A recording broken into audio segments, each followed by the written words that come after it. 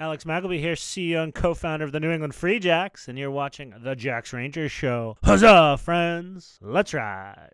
Huzzah, Rangers. This is Phil Harris again here at the Jacks Rangers Show. If you thought losing to LA by our Free Jacks down there at an empty Coliseum would get us in a bad mood, you're absolutely wrong. We are broadcasting from the Granite Outpost in beautiful Manchester, New Hampshire. Got a humongous show this time around. It is rivalry week. No rest for the wicked, baby. We're up against our rivals, Hoboken RFC, the world famous semifinalists. They've got no shield to show for it, but they got a lot of thin-skinned social media interns. Here we go. Hit the theme music, baby. Woo!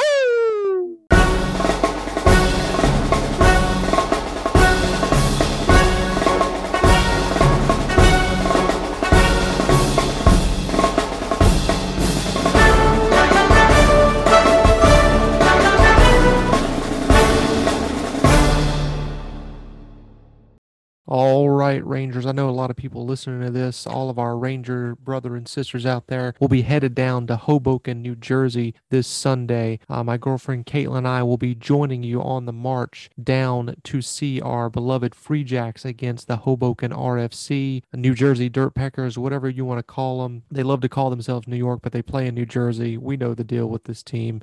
Teach a small child to make fun of rugby, New York, please. You'll be doing the future generations a great service. Every day is a great day to hate rugby New York. I was about to say Rugby United New York, but they're now New York Divided, whatever the hell you want to call them. This team has had 3 logo changes and 2 name changes in 4 years. So just wanted to throw that out there here for Rivalry Week. Let's talk about Phil's Last Ride, which is the charity that we're doing here for the Jacks Ranger Show this season. What is involved here is I am growing a Carolina waterfall, which is a mullet. I will be shaving it all off at the end of the year. Our goal is $1,000. We're right now at $260.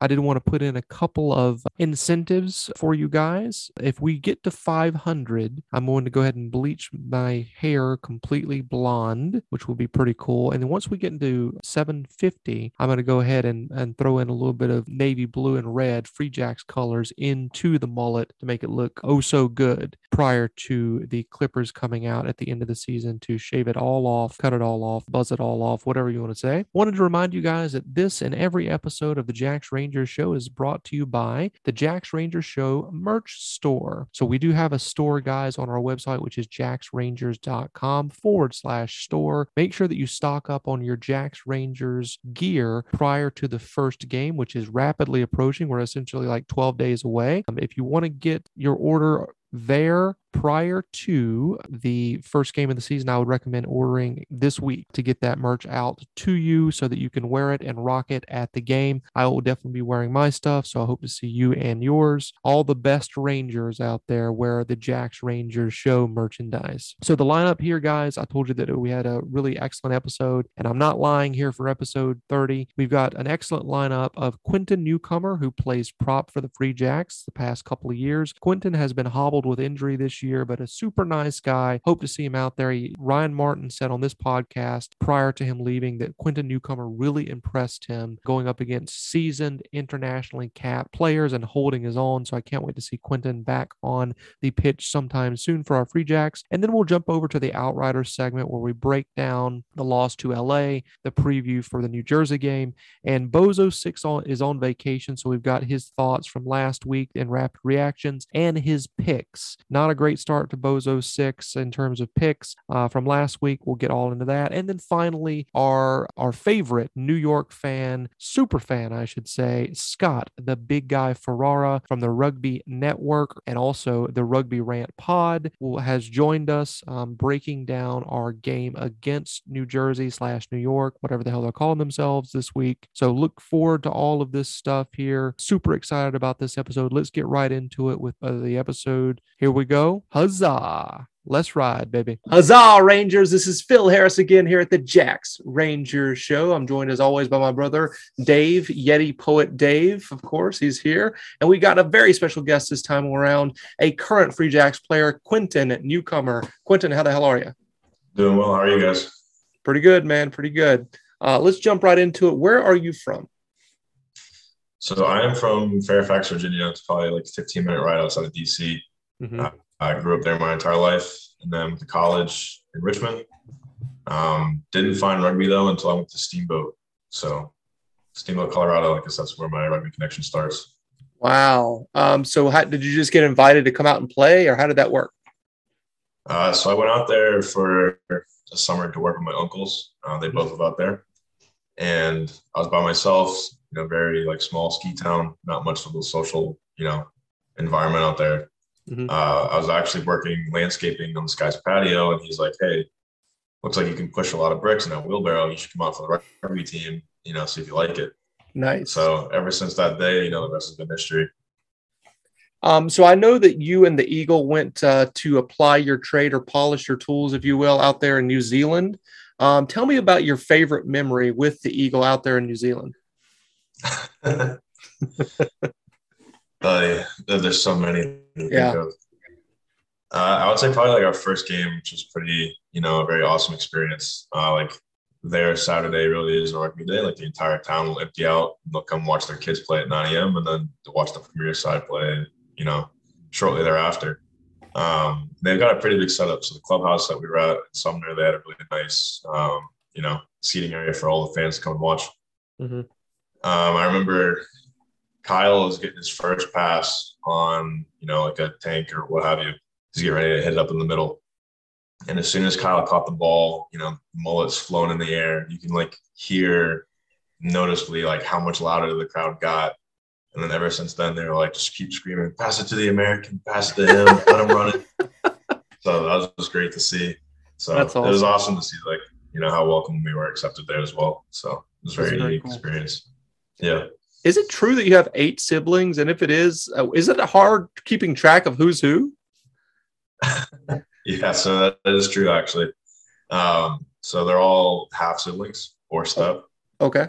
So that's how, that number has gotten so large. Just 2 big families combining. Yeah. But it definitely is hard to keep track of everybody, especially in the holidays. The house gets loaded and then, it's just pure mayhem. But, it's great. Very cool. So Northern Virginia is kind of its own animal, but it's technically the South.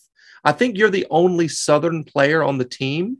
So what's more Southern, grits or NASCAR? I hate grits, so I'll say NASCAR. Whoa, interesting. Those are fighting words, pal. I got grits in the cupboard right now. Yeah. What's your go-to recipe? So when I was a student at Carolina, they kind of blew my mind because they put chicken broth in the grits instead of water. And I was just like, it's so good, but I don't eat any of that stuff anymore. Like, in terms of animal products. So what my go-to is just typical recipe, but just add in like vegan cheese. Delicious. Yeah. I got a unique one. I'll only eat it. So I grew up with a very unique taste buds for sweets. So I'd only eat grits with jelly. Oh yes. I've heard some people like that. Yeah. Yeah. Every time I do that, it's always get the weird eye, but it's the way I like it. So what I you like do? them sweet myself, but I'm just butter and sugar. Just just sweeten it up, get it a little bit rich, and I'll carbo load. Exactly. I mean, technically 3 Southerners on the horn right now, Dave. I mean, you're born and raised in the South as well. You've been here a little bit longer than I have, so that's a first as well for this show. Where are you guys all from? If you don't mind me sidetracking you. No problem. I'm from East Tennessee. My family, both sides of my family go back a while there. Southwest Virginia, East Tennessee. Okay. I'm from Western North Carolina, right on the border of South Carolina. Like literally, I could throw a rock when I'm at my hometown and hit South Carolina. So that's why I went to the University of South Carolina. It's about an hour south of my hometown. Nice, gotcha. Yeah, my people were the hill folk, the real Appalachia, scratch farmers up there in the mountains. That's the nice. Yeah. So tell us your impressions of the first full season of the Free Jacks, and that was in 2021, of course. What was your impression of those guys? Yeah, so I mean, I guess to kind of like give like a real impression, like 2020 obviously cut short due to COVID. I think us going 1-4, we kind of realized, we had some shortfalls and we had some things that we really needed to work on. Mm-hmm. And I think I credit this to the management, the ownership group and everything like that. I think from 2020 to 2021, you see this massive step in professionalism and, kind of like really wrapping everything up and tying it nicely in a bow. Obviously can't speak enough about, the coaching staff, Martin and Willix. I think that's one of like the big things that MLI's been able to hang its hat on is every year you see a progression of talent and coaching and, what have you. And it really makes the product on the field a lot more better. Mm-hmm. But, I think 2021 was, for the first full year for the Free Jacks, I think it was a great success. Granted, we got knocked out of the playoffs, but, to come back, have our first games against, everybody in the Eastern Conference, drop some of those, but then round it off in the second half of the season and kind of clean the slate. Yeah. I think that set the tone for what's going to happen this year. Couldn't agree more. I mean, it seems like we've just been getting better and better each year as an organization, and also the product on the pitch there. Right now we're 2-0 heading into the next game where we're recording this. But what is your favorite moment overall as a Free Jack so far? Oh. Put me on the spot with those hard questions. Honestly, so I'll say my favorite part of being Free Jack was, I don't know if you've heard about Mass Ave last year. So no. Mass Ave was a second purpose dormitory for English as a second language students for Harvard, and somehow Free Jacks were able to get a hold of that for last year's housing. Whoa. So really? There's 15 of us in this house, and, just bringing everybody together. It was just an amazing time. All the guys hanging out, everybody being a part of everybody. The two South Africans, Eric and Peter, they'd go out and start a barbecue, and then all of a sudden, I'm upstairs and I start to smell the smoke, run across the street, grab a couple of sausages, go out on the grill, and then all of a sudden, it's just a giant powwow with everybody in the house. That's awesome. So I think just, all the countless memories made and, all the good weekends of games being won and hanging out, can't replace them. For sure. That's awesome. Tell us, this year's team compared to last year, what's the big differences? What do you think about this team compared to previous years? Honestly, I think it's another good question. Should have gotten a little precursor for this question so I could prepare better. But, I think one of the things that TK mentioned when he was building this year's team was that he wants to make sure that everybody's well-rounded, good individuals. Not to say that wasn't the case last year. Obviously, last year everybody's fantastic. But I think just kind of expanding on that, like having depth of quality guys, good gentlemen to kind of like carry on and, build up what the Free Jacks are, trying to accomplish and what they're looking forward to building. And, I think he's definitely hit the nail on the head with that. Everybody that you meet in the Free Jacks, they're all here for the same purpose and, looking forward to bettering rugby. Awesome. So this question is much easier. I'll let you off with this one here. Who has the best hair on the team, in your opinion? I could go Kyle with the easy answer, right? Yeah. Yep. Yeah. But I will say I think Cam Davidowicz's mullet's been growing on me. Yeah. It's a bit more curly, right? It's a bit poofier. It's a bit more, business casual, well kept, maintained. Absolutely. Yeah. All right. I'm sure Kyle will have some choice words for me when he sees this. Oh, yeah, I'm sure he will. I think the overall, for most people, the obvious choice is Kyle. But you're right. Cam's got a sneaky good mullet for sure. Yeah. Yeah. All right. Dougie's got the blonde, the frosted situation. There's a couple, there's a couple dark horse candidates. For sure. Dave, I'll let you take over. All right. So Quentin, you started out, I believe, as a loose head prop, and you moved across the scrum over to tight head. When did you start making that switch and start training for tight head? Why did you make it, and what was that process like? So it's funny because I started out when I was playing in Colorado as a loose head. And it's funny because I got a video clip of me scrumming in a cow pie tournament, which was a big tournament out there. And my scrum mechanics and technique are just god awful.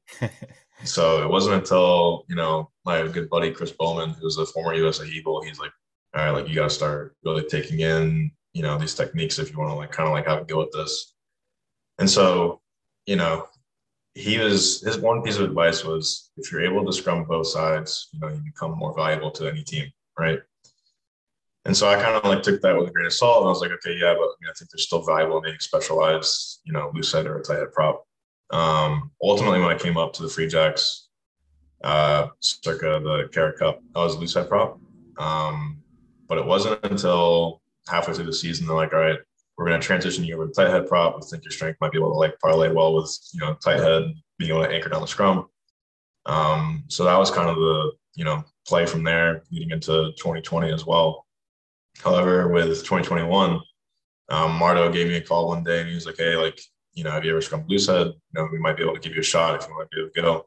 And I was like, yeah, like that's where I started. I'll go back. And so ever since, last season, I think I've kind of solidified myself as, personally myself. Like I think loose head is the best option for me. I think it's more comfortable.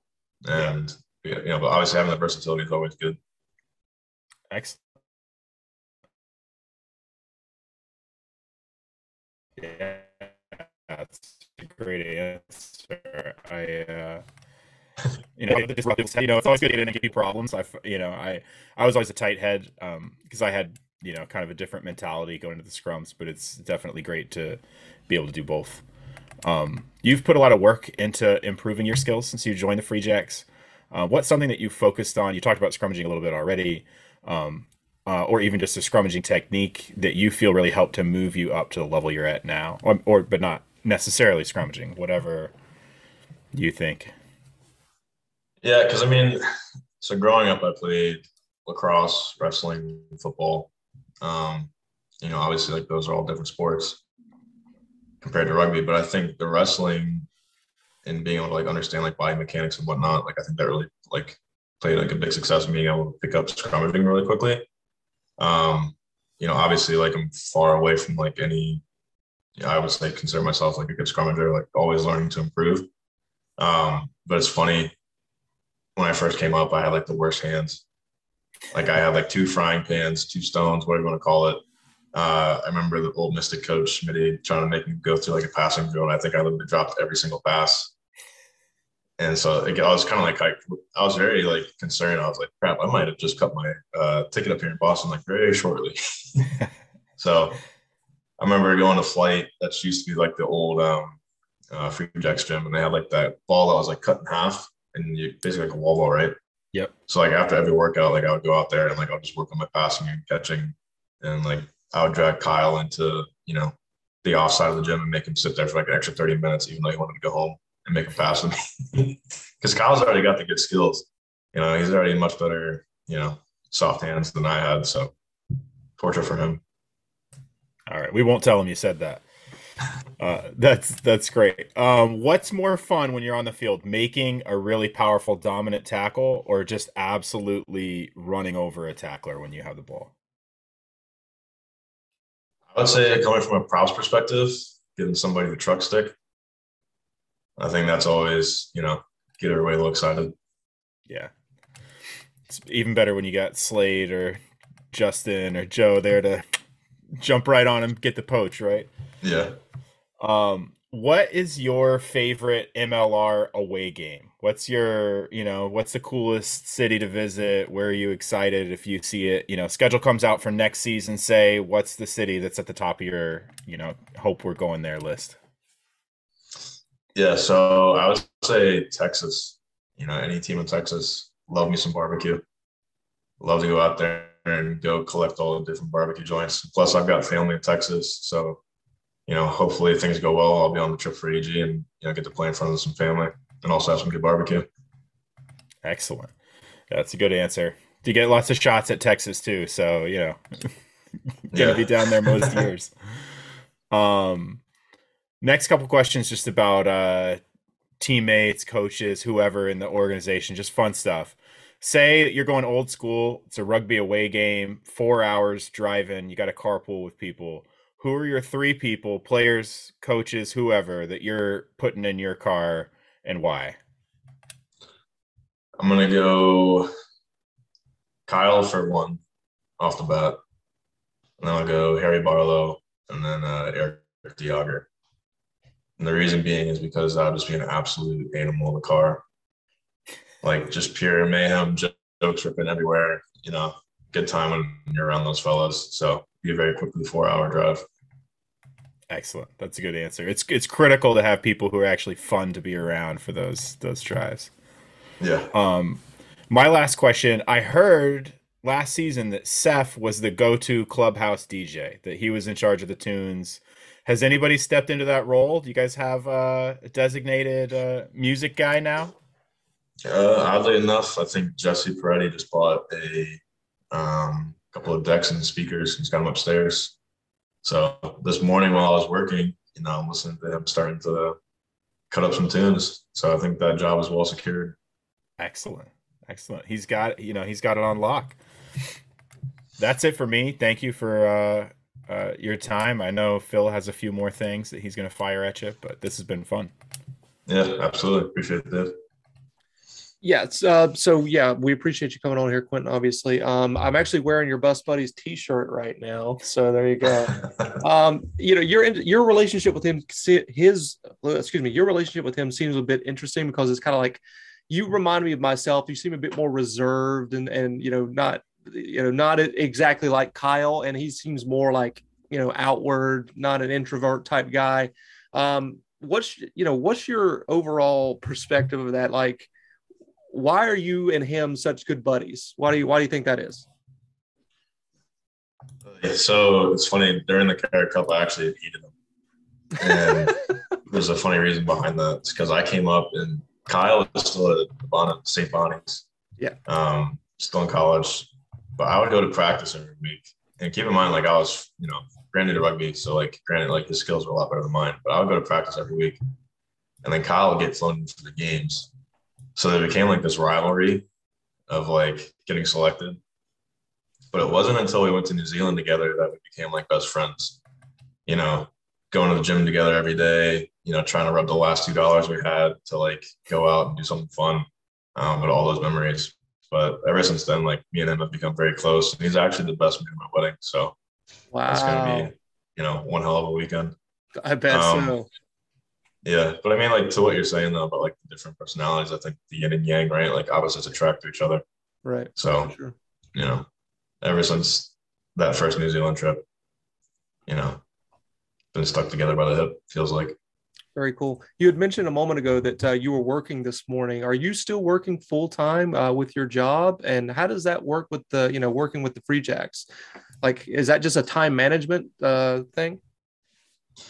Yeah, so last year I worked full-time as well. Last year I was a contractor for the Homeland Defense and Security Information Analysis Center. It's a tongue twister, but, fortunately I've been very good with communication and very lucky to have amazing supporting bosses.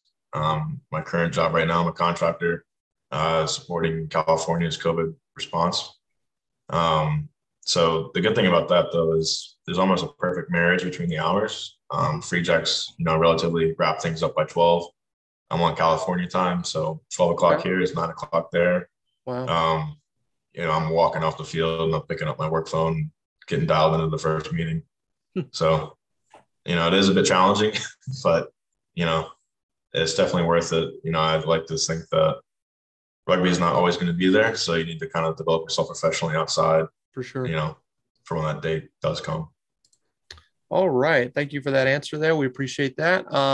One word association. So this is something that we do every single episode here. So I'm going to say one word or two words. The first thing that pops in your mind, one word, let us know what it is. Okay. All right. New England. Clam chowder. All right. Rugby. Free Jacks. Hell yeah. The next one is Free Jacks. Rugby. All right. New York. Crap. Yeah. The Eagle. Mullet. All right. And this little show is the last one, Jacks Rangers. What you got for us? Huzzah. Yeah, that's exactly what we're going to do next. So that was your little warm up there. So, and we're going to say that word one more time here in 3, 2, 1. Huzzah. Huzzah. Thanks, Quentin.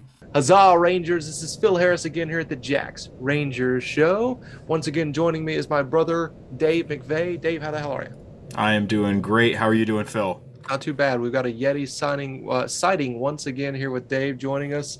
I wanted to jump right into it. Obviously, not exactly how we wanted the game to go against LA. We'll get into that a little bit later on, but obviously a little bit deflated. But at the same time, we have to have perspective and say this team fought like hell against LA, who's the reigning champions. Let me jump over to Bozo 6 rapid reactions in round 5 picks. So normally we would have our own segment with Bozo, but right now he's actually down in Disney World trying to capture some of that magic so he can get some picks right in the future, because he had a really bad opening weekend for his picks in round 4. These are his comments for rapid reactions. So Toronto was at DC. That was the only game that old Bozo got right. Not much to say here, but DC is struggling, and Toronto are better than their record indicates. Jabroni's at Seattle.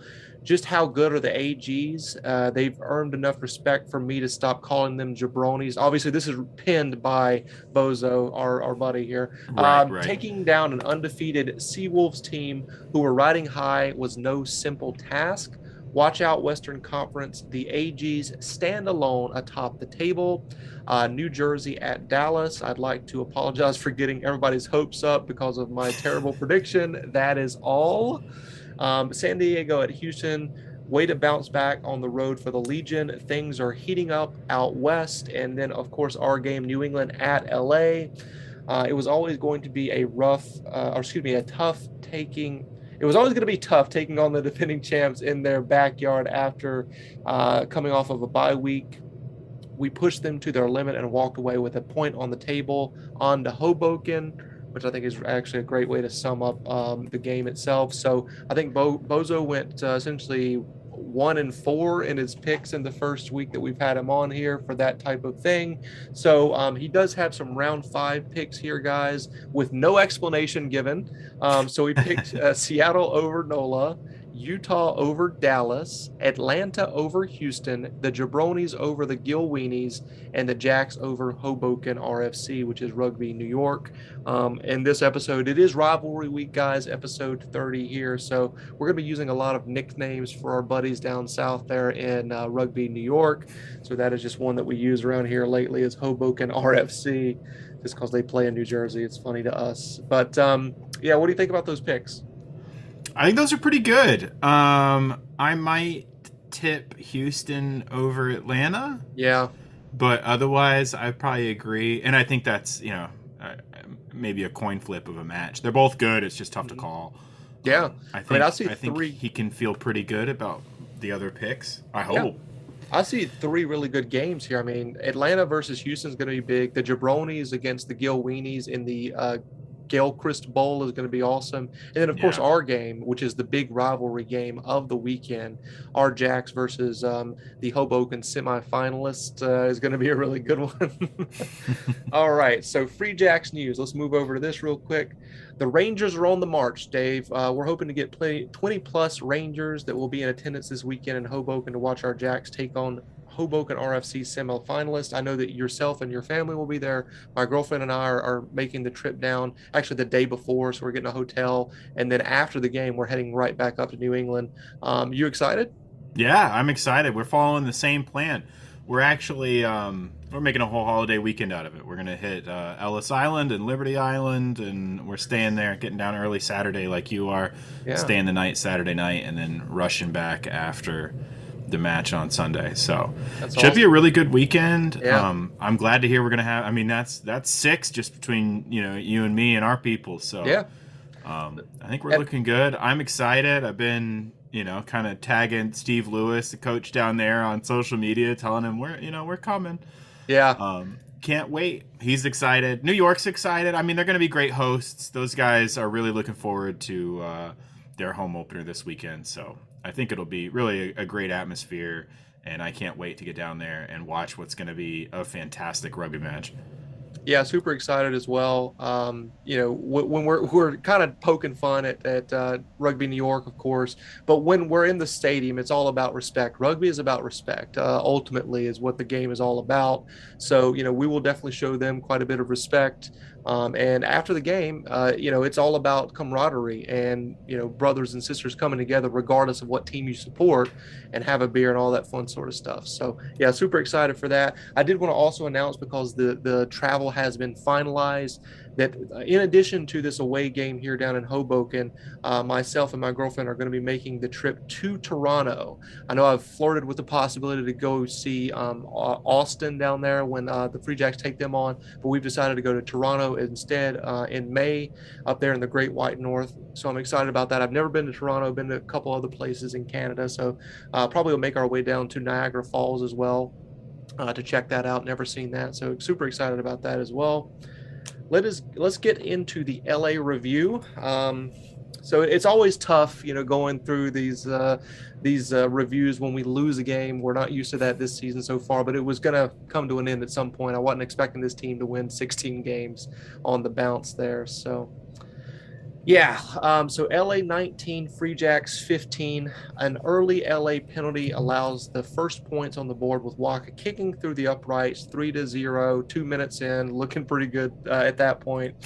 A dominant LA scrum leads to the first LA try as Hanco, the Terminator, Hermesice, rumbles in. Conversion is good, 7-3, 15 minutes in. And when that scrum looked so dominant for LA, I was like, uh-oh, this ain't good. I mean, it was kind of a sign of things to come. I think we did win a couple of scrums ultimately in the game, but mostly it seemed like LA had the control there. An offload leads to a line break and champagne rugby, as Dallin called it on the broadcast there, an LA-style try by Ben Lesage, I think is his last name. Yeah, Ben Lesage, that's right. Yeah, and the conversion was no good. So at this point, it's 12-3. So that's 2 unanswered tries by LA. And at this point, in the back of my mind, I'm thinking, uh-oh. I talked about what games I don't like to see, which is just the runaway scores against us. You almost want to have to turn it off once it gets to an outrageous point. But, we were still in the game. It wasn't insurmountable points to overcome, obviously. Mm-hmm. But I was getting a little worried, because if they had scored another try and another one, and then it's just like, uh-oh, this thing's gone here at the, so early on. So at that point, the Rangers make the trip out. So let me start over. The Rangers that made the trip out west could be heard in that empty stadium on the broadcast at this point, as the Jacks made their late first half attack into LA's 22. Some crisp passes and a bounce of the ball allows Paula Belencana to score in the corner. Dallin says Belencana will make onions cry on the broadcast, which was absolutely brilliant. Conversion is missed, unfortunately, so it's 12-8 at halftime. Felt really good to get in that try before the half. Felt like we were standing toe-to-toe with the defending champions. What did you think about the first half, Dave? Yeah, I think you're right. That try was huge. It was probably, I guess you can't call it the turning point in the match since we didn't win. But it was a critical moment, an inflection point, I guess you could say, that really helped set the tone coming into that second half. Those 2 LA tries both came kind of the same way on unders lines, or like inside attacking lines, so running outside in. Mm-hmm. The first one was a switch off the scrum, just a really well run, well drawn up play. And then the second one was just hands were going out and they kind of changed direction. Yeah. The kind of what that means is that it's very coachable, like that's very fixable. It's probably something LA noticed. The way we were defending, we were a little vulnerable to those angles. Mm-hmm. So I think that is something that they can address really directly in practice. Just look at some film and say, how did they do this? Right. What do we need to do to make sure it doesn't happen in the next match against New York? It was a little bit of a heartbreak. Waka definitely stepped out on his almost try, but right. The initial angle you couldn't see. You just kind of think you just couldn't even see his footfall. They had to go to the second camera. Yep. And oh man, it felt so good for that sweet moment. Mm-hmm. But alas, it wasn't to be. Overall, it was a good half. Score going into the half was where they needed it to be within a try. Yeah, it's almost like the New England Patriots. They kind of took that from their playbook, where you want to score before the half is over with, and you want to put the first score on the board right after the half. And that's exactly what the Free Jacks did. Getting back in here to this, right after halftime, the Jacks get a maul from line out try, just what they needed after the half. Conversion is good, and the Jacks find themselves on top of the defending champs in an empty LA Coliseum after making that long road trip. It's looking good at that point. You're feeling real good about this team.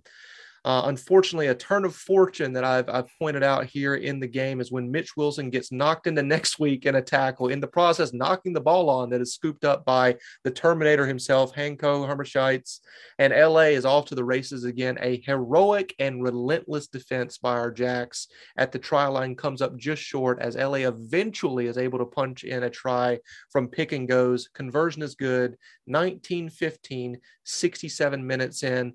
But at that point, you're still feeling good, right? Because we're within reach here and it's coming down to the wire, just as we talked about could happen in this game. It becomes squeaky bum time after that. Well, we're hoping there's many opportunities for the Jacks. And what I have written down here is the Jacks stayed in this game throughout the second half. At no point did I feel like we had lost the game until the final whistle blew. There was a maul try that was celebrated by all the forwards that was called held up by the referee.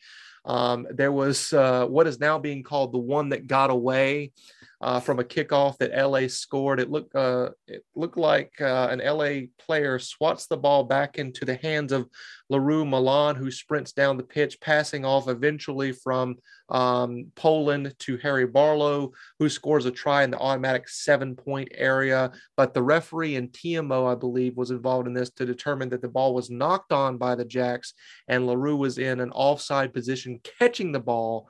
So the points come off of the board. Absolutely brutal. What did you think of that held up call and also the one that brought back the 7 points? Yeah, I haven't poured over the video frame by frame or anything, but I think they were good calls. Watching it at the match, not at the match, but watching the match live, I agreed. I thought in both cases, you can see the video the TMO is reviewing, and in both cases before the. I usually try to think in probabilities, and I thought the announcers did a good job explaining what they're actually looking for in that first video review, especially with the maul. Yep. Where the way it works is the referee makes a call on the field. They make a determination, so they don't just throw up their hands and go, "I don't know, what does the TV guy think?" They say, "I think this is not a try," right? So that's what they say. I think this wasn't a try. I didn't see definite grounding. Then they check with the TMO. Can you look and see evidence that the ball was grounded? If you see on video evidence that the ball did make contact with the ground, then we're going to change my decision on the field from no try to try. Yep. That's basically how it works. The on-the-field referee gives the TMO kind of parameters to work in. And so knowing that what the TMO was looking for was clear evidence of grounding, it wasn't in the video. If the referee doesn't see clear evidence of grounding and the TMO doesn't see clear evidence of grounding, they can't award a try. Yeah. So it doesn't mean the ball didn't touch the ground somewhere in there. It means that, there's things you can do. Free Jacks need to protect the ball a little better from their opposition, get it down a little earlier or more clearly. I mean, you do at the end of the day have to prove that you scored. It's not, if you go down in the bottom of a pile of bodies, it's real tough to get that call. So I thought that was good. The other play, the knock on or no knock on, I found it a little hard to tell in the video. Like it seemed like a coin flip, and so it didn't go our way. It would be nice to get. I don't feel like aggrieved like the Nola try we always bring up right from last season. Right. I don't think it's anywhere near that sort of level where we're like, well, clearly the decision was wrong. I mean, in that case, there just was no TMO, right? So there's nothing to appeal to. You just, what can you do? Yeah. They were tough. Yeah. The try from the maul, Peter Jansson's try that we got, I thought was very good. Yes. Have to brag about my boy Eric DeJager. You can see him on the video, just a really great shot. He kind of swings out wide as the maul is creeping toward the touchline, and he gets stuck in and he hits it and he keeps it from going out and he generates some go forward. and then he shields the ball carrier as they power over the line. Just does a great job. Good tight five stuff that, um, devils in the details for those guys. Hell yeah. The last part here that I wrote down is the Jacks have a few more opportunities to take the lead late in the game that were wasted due to handling errors. In the end, the fairy tale comeback was not in the cards. We're on to Hoboken, essentially. So, you can look at it. I've looked at this several different ways since the game. Like, obviously, you want to feel very proud of our Free Jacks for standing toe-to-toe against the defending champions. It came off of a bye week at their house that we had to travel 3,000 miles to get to, the Free Jacks, that is. So, I mean, you're definitely proud of the effort. We saw a stat online today that's absolutely insane. Through the first 4 weeks, the Free Jacks 3 times have had the most tackles in games. And the only reason we didn't have it 4 in a row is because we had that bye week. So our defense is completely relentless and very gritty. It's very New Englandish, to get out there and just, put in these tackles that they're doing, which are superhero level of tackles at this point.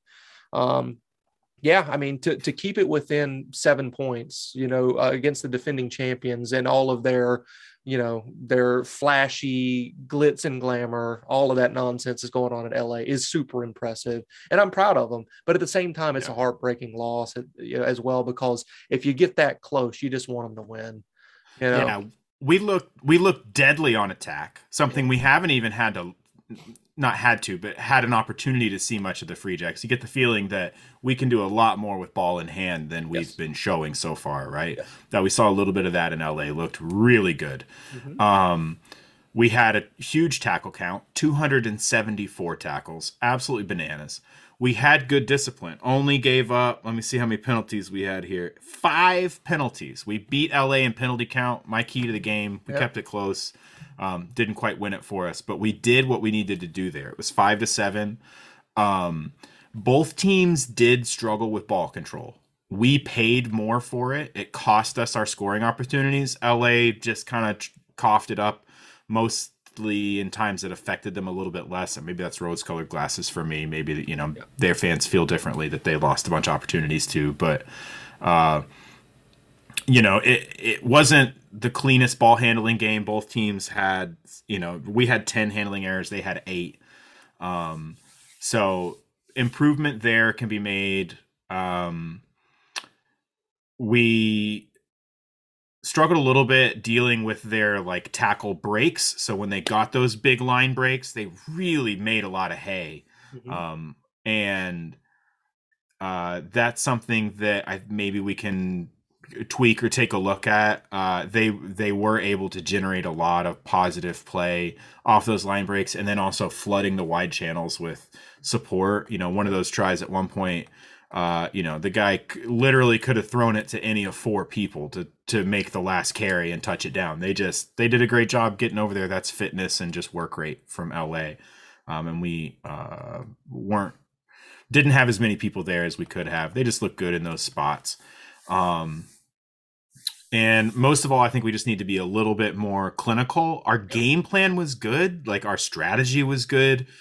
We just got burned on a few errors and just a couple set piece. It took a little bit of time for our set piece to stabilize in the beginning, so we lost some opportunities early. And then there were a few critical moments as the match went on where we just let ourselves down a little bit when we had possession and weren't able to capitalize on it either from the set piece or, immediate first, second phase. Yeah, I think we hit on our key to the games last week. You're talking about yours. We had less penalties than they did, so that's a win for us. And then for mine was give them hell, which means be competitive in all aspects of the game. I think we checked that box as well. We just didn't. We came up short, unfortunately. It's sad, but it is what it is, unfortunately. Yeah. And I want to pay respect to everybody involved. LA, gracious winners. Their fans were great. New England fans, gracious losers. Everything I saw on social media, all anybody wanted to talk about was how good a game it was from either side. LA fans, New England fans, everybody just said, wow, that was 80 great minutes of rugby, really positive. Players seemed positive. It was cool watching Josh Larson, chatted up with Van der Merwe, injured, but LA, winger, longtime Canada winger. You know, those guys have been teammates for a long time on the Canadian national team. Mm-hmm. One of the cool things about MLR is bringing those people together in a professional context, not just a couple times a year, you know, on their international teams. I thought the Coliseum looked great. I know it was a little bit empty, but you know, it's a huge venue. It looks good, even if it was, you could have nobody there, and I think it would still look good. And I think one thing we can't overlook, somebody else pointed this out on social media to me too this week. Players come into MLR from overseas to see the United States. That's a big part of the draw. Mm-hmm. It ain't the money for 99% of these guys, right? There's a handful of people in the league who are making, you know, pretty good cheddar, but it's not the majority by any means. And getting to go somewhere like the Coliseum, one of the most historic venues, like in sports, you know, multiple Olympic venue host, you know, I think it's a big deal for a lot of these guys. They're professional athletes. They're into athletics, you know, and everything that brings. And I don't know, it's just super cool. I want to win there. I really want to go back. You know, our third trip, LA needs to play us in New England next. First of all, I want them to have to come up here, you know, and play on one of these March 12th games. See how pretty they look then. Mm-hmm. But yeah, it was a great match. It lived up to the hype. Really proud of the effort that the guys put in. Didn't, you know, chips didn't fall our way at the end of the day, but I think people can feel pretty good about the work that they put in, and you know, that they left it all on the field. Yeah, I mean, that's a great way to sum it up. I wanted to mention the musket-sized pants tent here. For me, it's Henko. The Terminator, the South African-born capped USA Eagle, is a force to be reckoned with. I like that he's no longer on New Jersey, but I hate that he plays for LA. He scored a try in this one, and actually he scored 3 tries against Canada last year. He's one hell of a player. Just a tremendous rugby force of nature. Yeah, he's a unit. He makes himself known every match he's in. For sure. Who you got for MVP? I'm getting a little unconventional. I had a lot of people played well. I thought Poland looked great coming off the bench. Really excited that he's healthy. It was good to see Boyle get some minutes. Yep. You know, it's those guys working their way back into the squad after some injuries. In a game with 274 tackles, where we held the reigning champs to 19 points, I'm giving man of the match to the entire back row, Slade, Joe, and Terrell.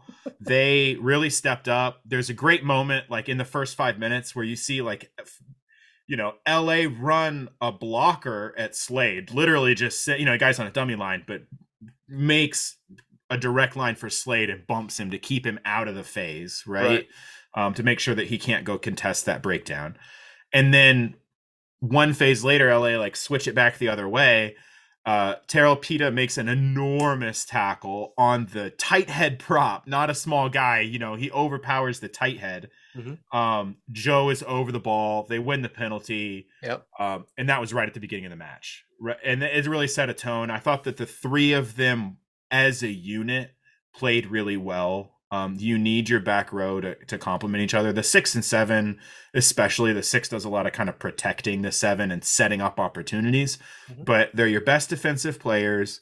And when you have them clicking like they were, and you have one guy making a dominant tackle and the next guy in over the ball to get the poach, that system is really working. So as excited as I am to see Jesse Peretti get in there and get some time in the back row, and as cool as it is to see Cam get, you know, some serious looks, I am really happy with the way Slade, Joe, and Terrell are playing together. So that's my too long explanation for why I'm cheating and giving man of the match to 3 people as a unit.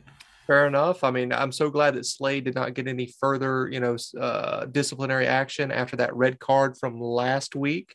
Yeah, he played with his head screwed on a little tighter, I thought, this week. He looked really a little bit more in control, and like maybe you lose a step of aggression here and there, but I'd like to have him for 80 minutes, please.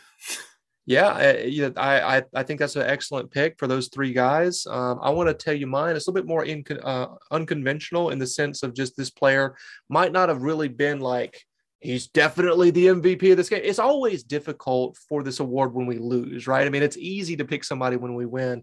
I'm going to give this MVP award to a guy that Dave and I assumed would not be starting the way that he has. We figured based on the resume and the contract years that were signed that Wayne Vanderbank would be in this jersey. But all 3 games of the season so far, LaRue Milan has been a nice surprise. I'll say that Chris Lynn knew this kid would be good. He actually picked him, I think, as his MVP and like most try scores. He did. I believe that's right. Yeah. So an early backer, Chris. Yes, very early backer, that bozo guy.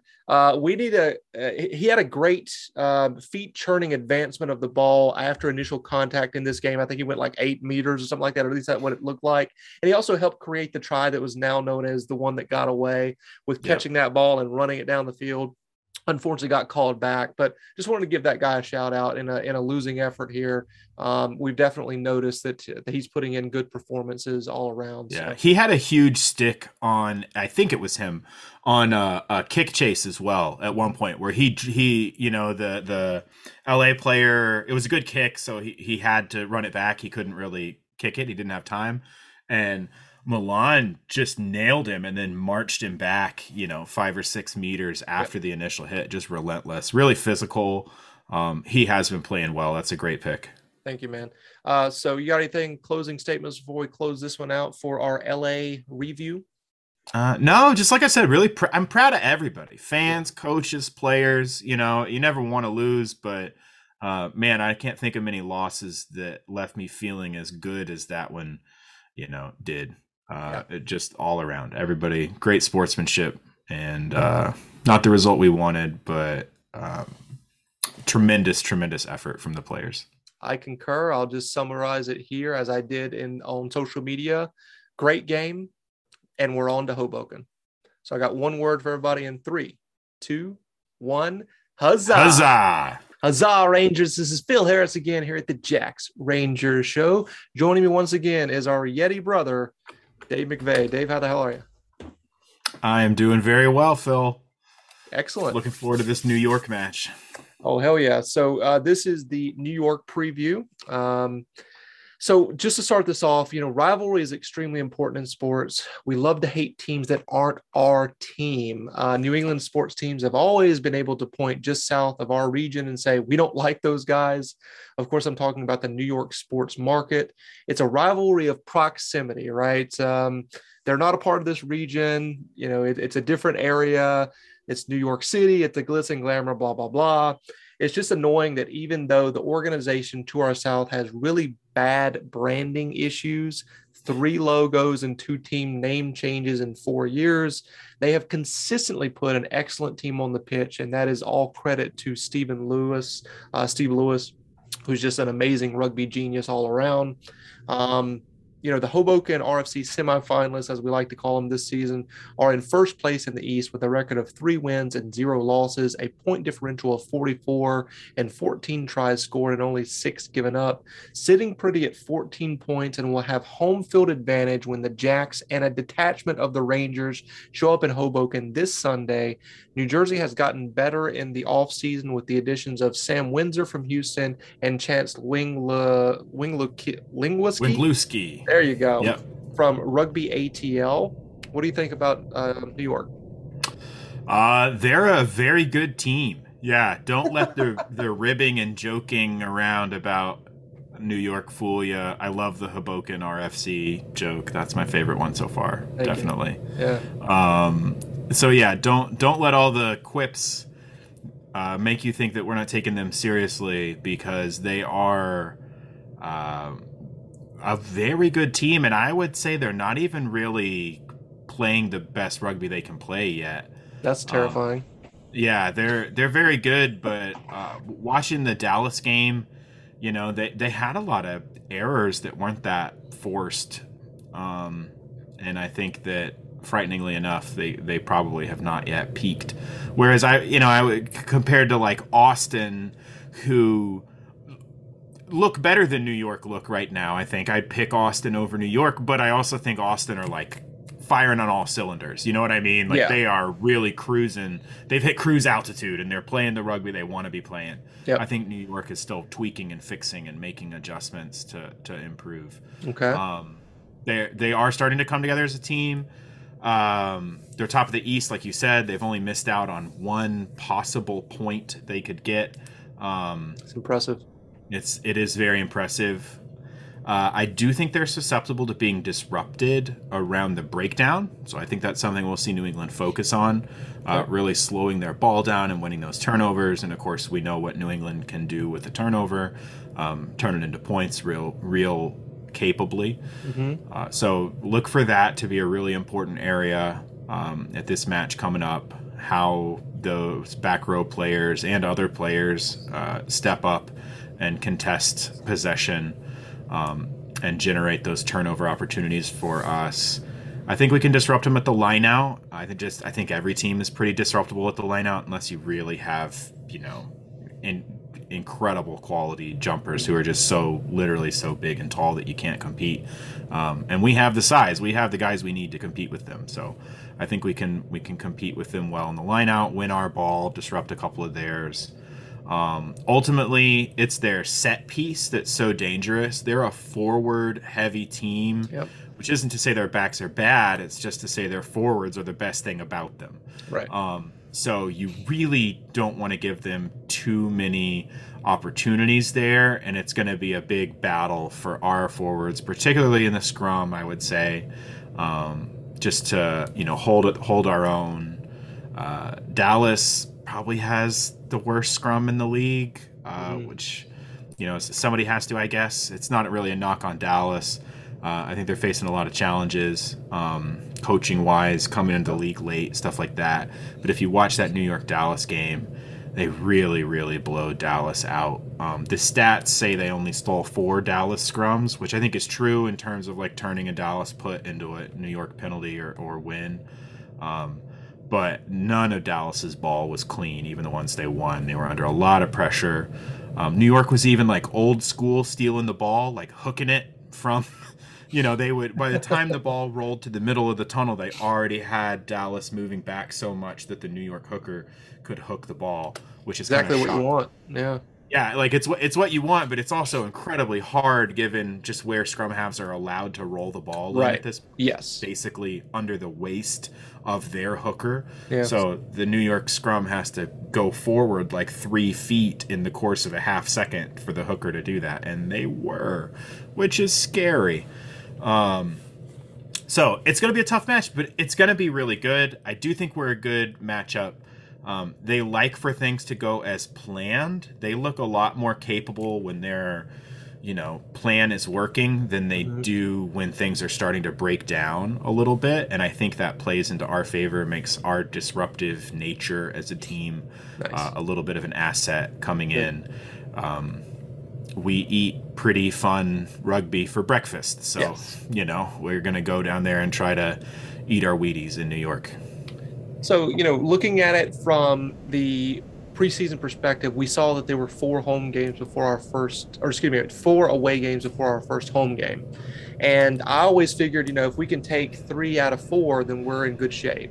Well, we've dropped 1. We've beaten the 2 teams that most people would expect that we would have beaten in the first 2 games. Lost to LA, which I think a lot of people were predicting that would take place. Not us, of course. We were hoping for the best, but it didn't come to fruition. And now here's a game against your biggest rival after you've come across the country to lose to the defending champions. You take a short road trip. I mean, you could really take a bus to get down there. I don't know. What's the point of flying to New York? You know what I mean? Yeah. It's just wasting. They took a bus to fly to LA from New York, so I'm sure they'll take a bus for this weekend. Yeah, it's not. I mean, it's an away trip, but I mean, it's not like it's going to be hell on their bodies. Like I said last week against LA, that's not the case here. We will have fans there. There will be Rangers loud and proud there, a contingent. I know there was some people in LA as well, so that was encouraging. But it's going to feel more like home, especially with all of our Rangers there. This is a big game, and I believe that the leadership on this team is aware of that. There, obviously we have a lot of internationals on the Free Jacks, or any rugby team that's playing professionally in the United States has a lot of international flair and flavor to them. But I believe the leadership understands and will communicate to those guys that this is a big game. It's a rivalry game. We want to win this game as Rangers. We want to shove it in New York's face every single time we play them, regardless of the sport. And I believe that will be communicated, and I believe that our best foot will be put forward to try to win this game. And I think we will win this game. I think that it is a winnable game. New York is very good right now. They have proven that they are the best in the East at this moment. But here's the thing, is that there's really 3 teams that are in contention in the East right now, and we're one of them. Okay. So there's no reason why we can't win this game. We've gotten better. I mean, we talk about how New York has gotten better, but so have we. We've really increased our depth on this team. So when it's getting later into the match, I feel confident in the guys that we put on the field. They're not going to lose the game for us. I think it will be extremely close as well. This is going to be one of those another squeaky bum time type of games that I mentioned last week. So with that being said, let's go to the key to the game. I will start first here. For me, this is something that I feel like we've talked about several times since the last time that we played them last season and stuff like that, is stop the maul tries. The set piece maul to try is the bread and butter for the forwards of New York. That is the reason Dylan Fawcett, who is a hooker, is up there as one of the top try scorers in MLR history. That is how they can easily score. If you're in the 22 and they have a line out, that's what they're going to do. It's our job, or excuse me, the Free Jacks' job to stop that. And I feel like we've neutralized them in previous games in doing that. So we just got to get back to that. So my key to the game, once again, stop the maul tries. What's yours? Mine's related. Play in their half. I think the territory battle will be big in this game. We can defend against their attack. We can score on their defense. It's their set piece that we have to worry about, like you were saying. Scrums and lineouts both are going to be important platforms for New York to attack from.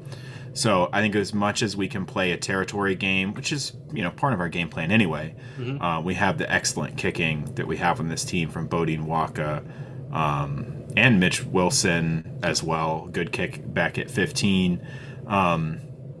So I think that we can achieve it. I think we're going to be trying to achieve it. That this key is hardly rocket surgery, but I think it will be particularly important against New York. We have to starve them of opportunities for those line-out mauls, and then those big, powerful scrums that can turn into penalties, that can turn into line-out mauls. Play in their half. Love it. I think it's fantastic. We've heard specifically from staff members or people close to the team that the way that this team meaning the Free Jacks, want to play is we want to have possession and grind out phases. Well, a lot of times that we've been paying attention, it looks like other teams have more possession than we do at certain points that are key to the game. I really want to see that reverse. I want to see us hold on to the ball, like you're saying, starve them of possession, be in their territory, and make sure that we're not missing on scoring chances, making sure that we're closing those opportunities and securing those opportunities to score and not shooting ourselves in the foot. I really think this is going to be an extremely close game. I had a specific prediction in my mind, and I've actually made it even closer and reduced the point margin based on thinking of it a little bit harder. So what do you got for prediction? I have 24-20. I think we win this game. I think it's pretty close. Yep. I don't think it's a runaway. I think it's another good game. Yep. In terms of just fairly low scoring, not a shootout. I think both teams have good defense. So I do think we win. I think it's close, more than a penalty, but not enough to be confident until the final whistle goes. I feel very good about your low scoring affair. My prediction is New Jersey 20, New England 21. So just a razor thin win for the Free Jacks. I don't know how it's going to go down, but I think it's going to go down in squeaky bum time. 15 minutes or less, something's going to happen, and we're going to either hold on to a win or just eke by somehow, some way, and win this game away from home down there in the state of New Jersey, across the Hudson from Manhattan, with Lady Liberty staring us in the face to win the game. It's going to be great. Like, listen, this is a situation where, you feel good where we are right now. We've won 2 games. We've only lost 1 against the defending champions away. Here's the issue is like, you want to secure a victory here, because if you don't, you're 2-2 and you lose to the defending champions and you lose to your biggest rival at their place. That's not exactly how we want to be, stalling or limping into our first home game. We want a resounding victory against our biggest rival so that we can open up Fort Quincy this year just excellent, good vibes, I guess is the best way to describe it. And 2-2 sounds a lot worse than 3-1. Yeah, it's a big game. It would be huge for momentum coming into the home opener, and I agree that 4-game road trip to open the season. When we were talking predictions a few weeks ago, I said 3-1 out of these 4 games, same as you. Mm-hmm. And I do think that that puts us in a really good place to continue to compete for the number 1 spot for the rest of the season. So I do think it is important we can catapult ourselves up there with New York with a good, solid victory. It'll be, the scoreline will matter, in terms of who gets bonus points. Do both teams get try bonuses for scoring 4 tries? Is the loss within 7 so that the losing team gets a bonus point? There's going to be a lot to look for as we watch, and see how the results shake out. We got a bonus point for that loss against LA because we were close enough in score. It's just the way that the tables work in rugby. So there's going to be a lot to pay attention to. It is an important match. And I can't wait to see everybody down there at Hoboken, JFK Stadium, baby. Oh yeah. Yep. A dry stadium. So make sure you get real lubed up before you enter the stadium, guys. That's just one of the rules that they have there. Unfortunately, they're playing on a glorified middle school pitch, essentially. Yeah. It's a high school, right? JFK High School, I think, is there. Maybe it is a middle school. I don't know. Right. I don't know. But yeah, it's a public school. Whatever school it is, it's a public school at Hoboken, which is why there's no beer vendors or anything like that. Yep. So hopefully we kick the Sopranos in the ass this time around. That'll be 2 wins on the bounce against them if you're considering last year as well. So, it's a great. I always say this: it's a great day to hate New York, regardless of what day it is. And my final advice before we get out of here is teach a small child to hate Rugby New York or make fun of them. We got to build up the future generations of Free Jacks fans and not like this team down south, and they make it so easy for us at certain times. But their rugby team is legit, and you have to give them a little bit of props there before we get out of here. Got anything else before we jump out? Just want to plug the home opener one more time. March 12th. I would love for the Free Jacks to get a sellout. I just think it would be really cool. I have no idea where they're at in terms of metrics. I don't even know if it's in the cards, but I'm telling everybody to buy tickets. We want to sell out for that match. I'm super excited that we're going to be Charles River Rugby. I'm wearing my Charles River Rugby hoodie today. We're going to be opening things up at 1:45 that day. It's a full day rugby festival, live music, Irish Wolfhounds, the Boston Irish Wolfhounds rugby team who we'll be playing against. Battle of the Irish teams of Boston. Charles River was, before the Wolfhounds formed up, Charles River kind of was the Irish team in the area. Oh, I didn't know that. Our orange and green, colors. So we have an Irish tradition on our team as well.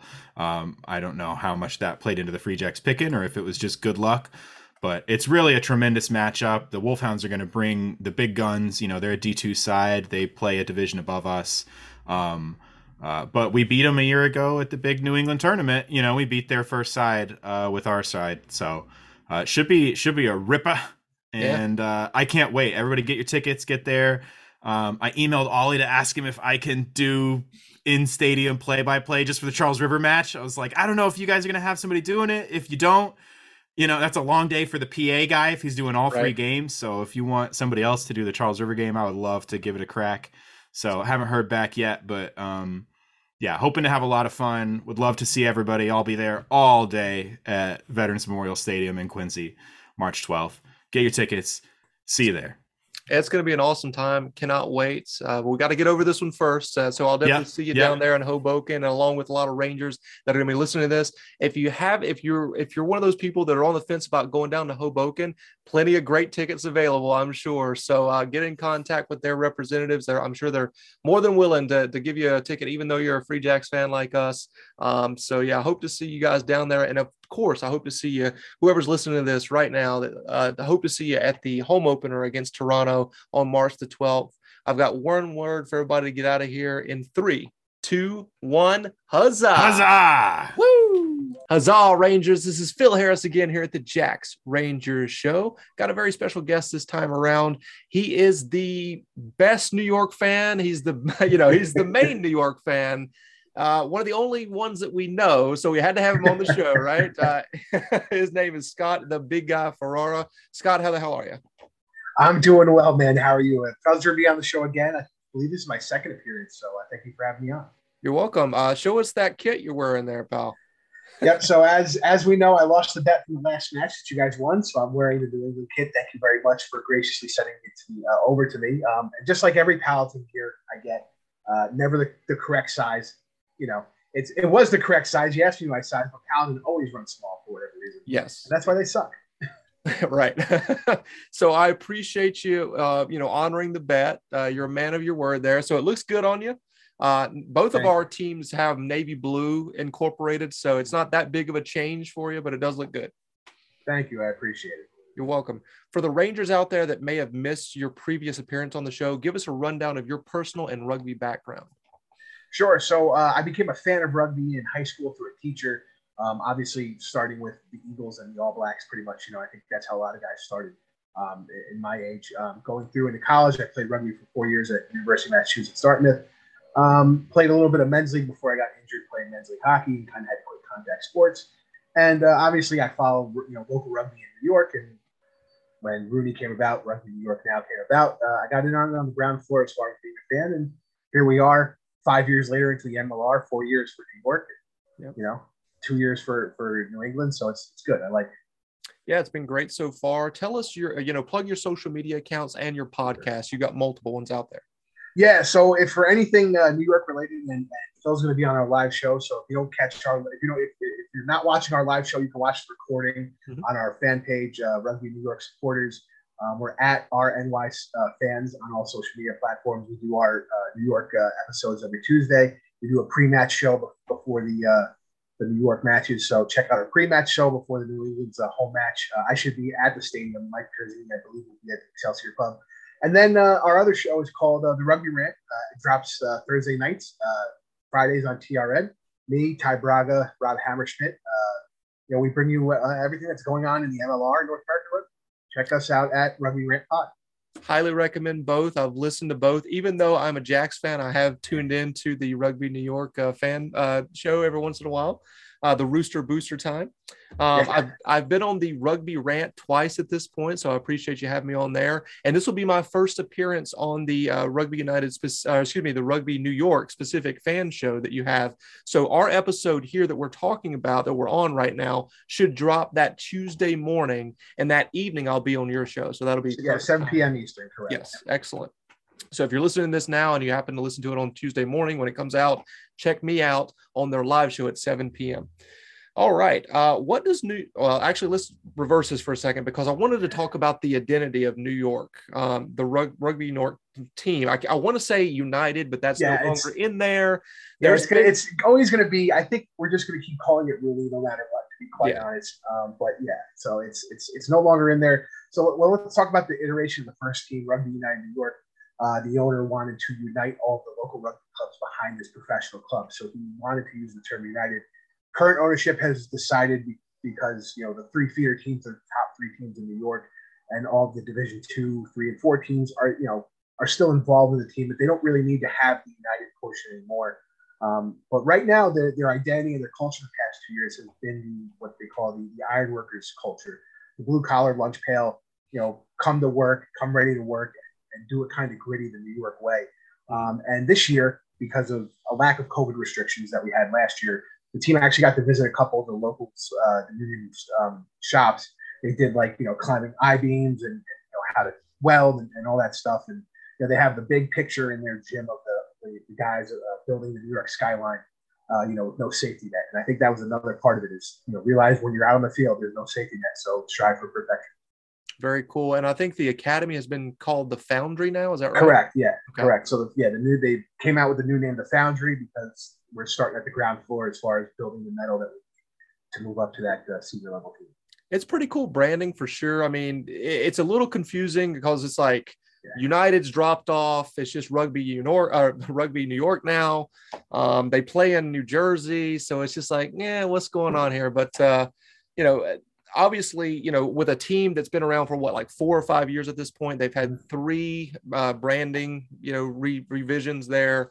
But what does New York do well as a team, and what do they need to improve to win the game? Well, honestly, right now it's their handling errors. I think they're so excited to bring the flow to the back line that they're looking for that extra offload. It's killing their drives because they're either making a handling error, throwing it to nobody. It's being picked off because it was too long of a pass. Right now, as far as set pieces, I think they've pretty much got it down. They've been king of the maul, I would say, for the past 4 years. Dylan Fawcett, try-leading scorer in 2019, scored most of his tries off mauls. Yep. I think he was second in tries in the ill-fated 2020 season. I think he was third or fourth in tries last season. Again, most of them off the maul. So we know the set pieces work. They have a bunch of line-out specialists, 2 Eagles, and Nick Speta and Nate Brakely. And I think the back line did well last year, but again, I think they're just a little, there's a couple new guys and they're just trying to get that flow. They want to play that open Southern Hemisphere style, but again, that extra offload is just freaking killing them right now. Do they have a New Zealand back staff there, or? So Rick Salizo out of New Zealand worked with the Auckland Blues for a long time, played in New Zealand and has his hand deep in New Zealand. And then guys like, Andy Ellis being the second year on the team. I think a lot of guys saw Andy's social media, believe it or not. And, he stayed in the United States with his family. His kids go to school here, him and his wife going out. I mean, he had spectacular views of the 4th of July celebration this past year from his roof. And I mean, it went viral in New Zealand as far as I know. I mean, there's guys commenting on it, Dan Carter commenting on it, things like that. So I think using that has brought over some guys, but also, they're smart about it. 2 or 3 of those guys, while they were raised in New Zealand, played rugby in New Zealand, they were born in the United States and have American passports. So, right. It's always, you always got to find that balance on that foreign player spot. Gotcha. What about the Free Jacks concerns you? Again, you guys aren't doing that extra pass, right? So you're just phasing it down, and that's what's going to grind down a team. So if you can continue not to do that extra pass, which is what I want New York to do, you'll phase it out. Eventually, you'll either score the try or you'll get inside the 5-meter line and get those penalties because defenses are just going to get tired. And then your tackles have been way better this season. Yep. We call them on the Rugby Rant one and done tackles because what's happening is you don't need support to come off and finish the tackle, right? You make the initial contact, first guy's bringing the ball carrier down. That means the second guy can immediately go into the breakdown and try and jackal, or just set up a better breakdown to give you guys a better position at defensive line. So you guys' defense is outstanding. Yeah, the defense have definitely, cranked it up a notch this year for the Free Jacks. I consider it relentless defense. They get after you, man. They don't miss a lot of tackles at all. I mean, I feel like there's got to be some punishment in the locker room if you miss a tackle on this team because they definitely do not want any of that. There's a lot of bad asses on this team that love to tackle. Yeah, for sure. You guys hit that. You guys hit the game line really fast on defense. It's really nice to see. Yeah, for sure. What players should the Rangers be aware of for New York? Who's their danger man?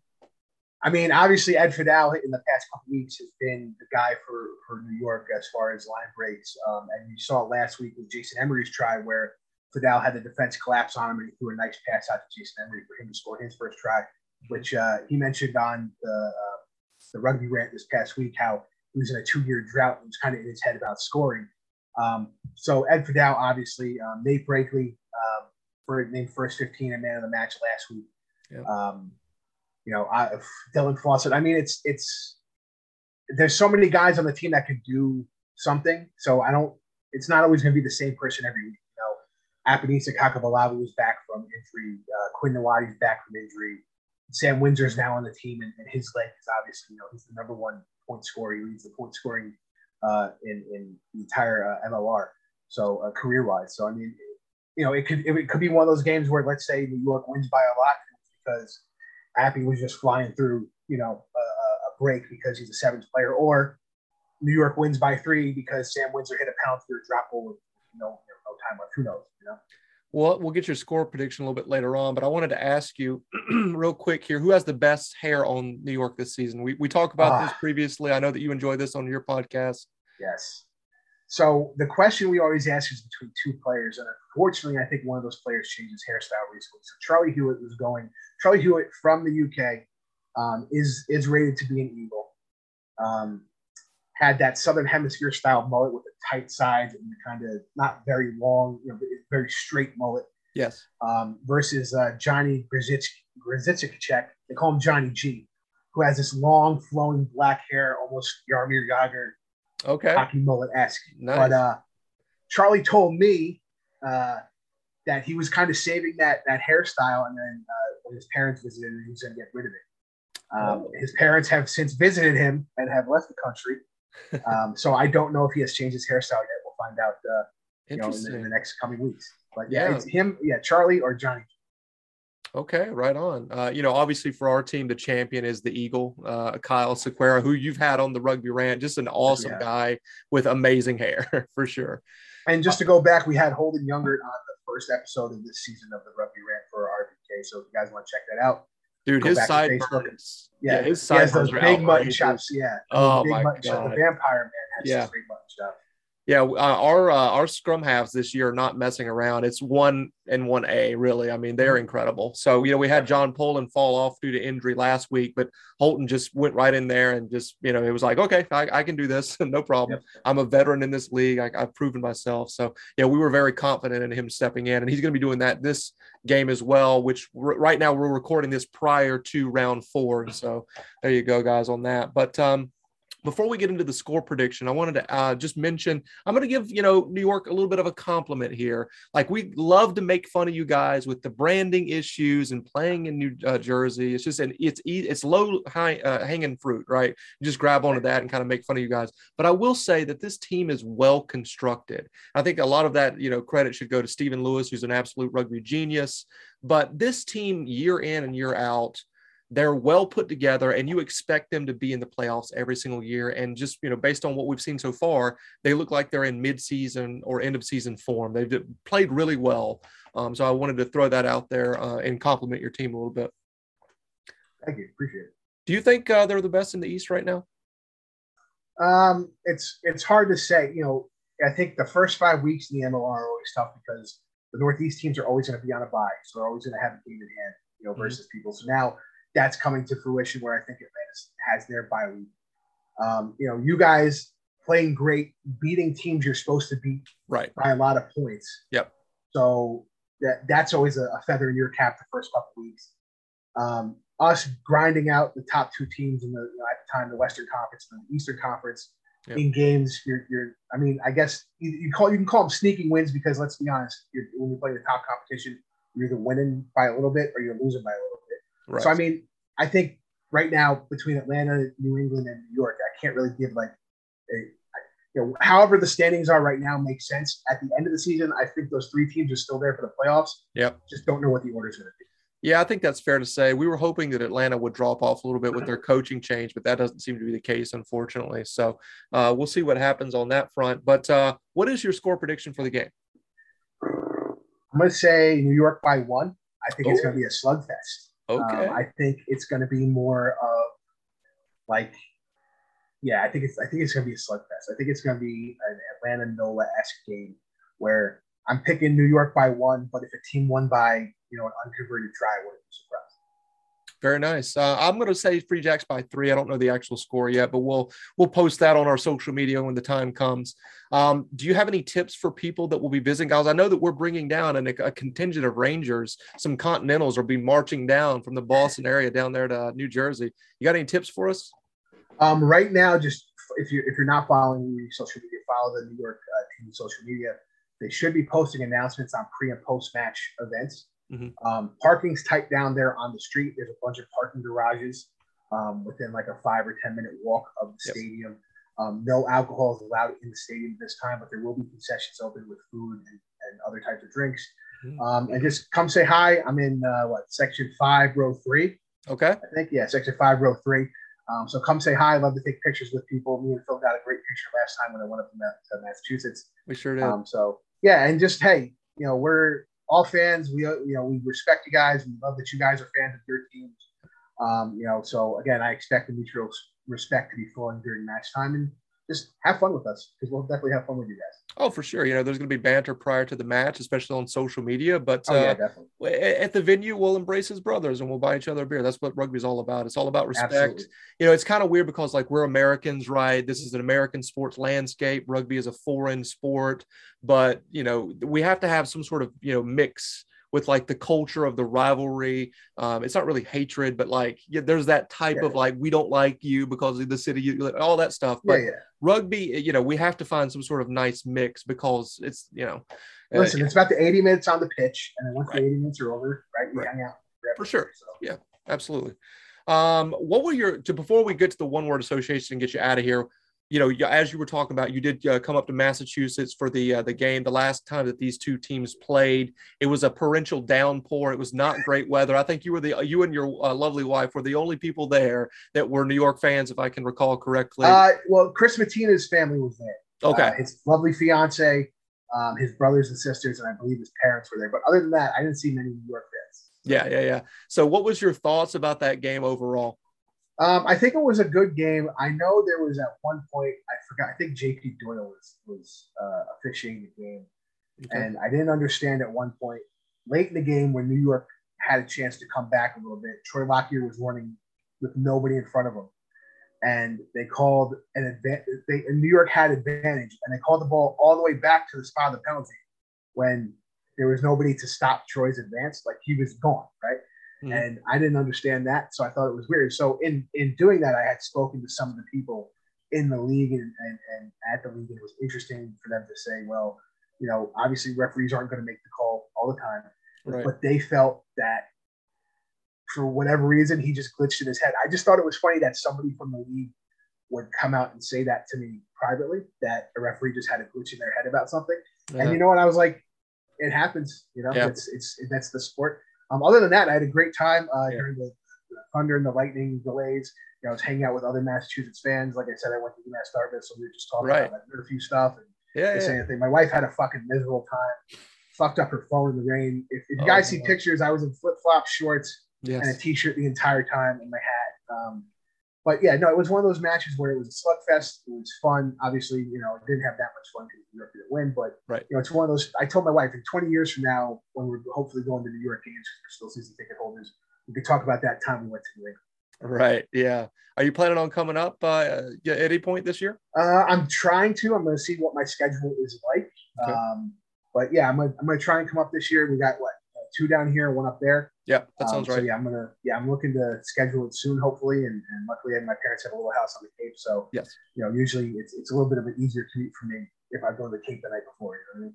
Absolutely. Yeah. That game was very galvanizing for the fan base of the Free Jacks. I think we all talk about that game.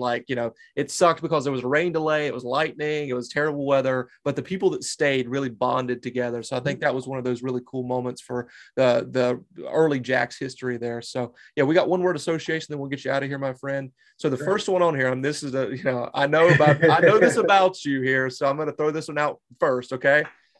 Ohio State. Suck eyes.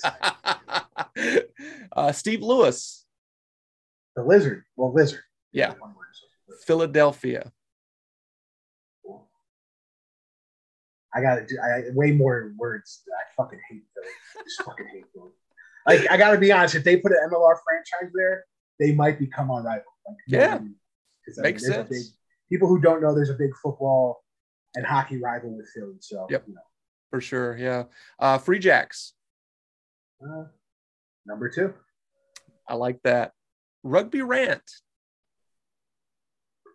Fun. Alexander Magleby. Full Contact CEO. Yeah, there you go. Way to get that in. All right, Scott, this has been awesome, man. I will be there. I didn't say that, at all, but I will be there along with our contingent, maybe about 15, 20, probably the maximum there. But yeah, we'll see you there, man. Awesome. Great. Thank you so much for having me on the show, and I'll see you on Sunday. All right, huzzah, brother. Woo! All right, Rangers, tell us how we did. Send us an email at jacksrangershow@gmail.com. Continue to interact with us on social media. We have seen an uptick in, as Rugby New York likes to call it, engagements on social media. Appreciate you guys listening into this fine podcast, interacting with us on social media. That does a great deal of help to this show. If you haven't done it already, give us a 5-star rating on the platform of your choice that you listen to this podcast on, and give us a like and subscribe on YouTube as well. We do, put out videos that accompany the podcast every single week. So if you can give us a like and a subscribe over there, we would greatly appreciate it. Wanted to jump over to, of course, on this day in American Revolutionary War history. I'm going to skip ahead a little bit. Let's talk about March 5th, which is right around the corner, the day prior to our Free Jacks taking on Hoboken RFC, aka the New Jersey Dirt Peckers. That is March the 5th, 1770. So a lot of people are going to hear this in the Boston area, know exactly what I'm talking about. This is the Boston Massacre that leaves 5 dead civilians on the street of Boston after British soldiers fire on them. It is often thought to be the pivotal event leading up to the American Revolution because it galvanized colonial opinion against the British. The quote of the day for the Revolutionary War history quote of the day is, "I have not yet begun to fight." That is John Paul Jones, and it's a perfect quote for our Free Jacks who have lost a game in LA in a tough fight that ultimately came up short in, and now we have to face off against our greatest and biggest rival, New Jersey. So yeah, guys, we need you. If you're coming out to Hoboken like a lot of the Rangers are, make sure you're loud and proud for our Free Jacks. They're going to need every single one of us there, willing them to victory against Hoboken RFC, as Hoboken RFC, as we know, is a very good team. So hopefully I'll see you down there. If you see me on New Jersey soil, make sure you say hello and that you listen to the show. We'd greatly appreciate it. Shake my hand, and looking forward to seeing everybody down there. If not, we'll of course see you on March the 12th at our first home game opener there in Quincy, Massachusetts at Fort Quincy. Saddle up, let's ride, beat New Jersey. Huzzah, baby. Woo!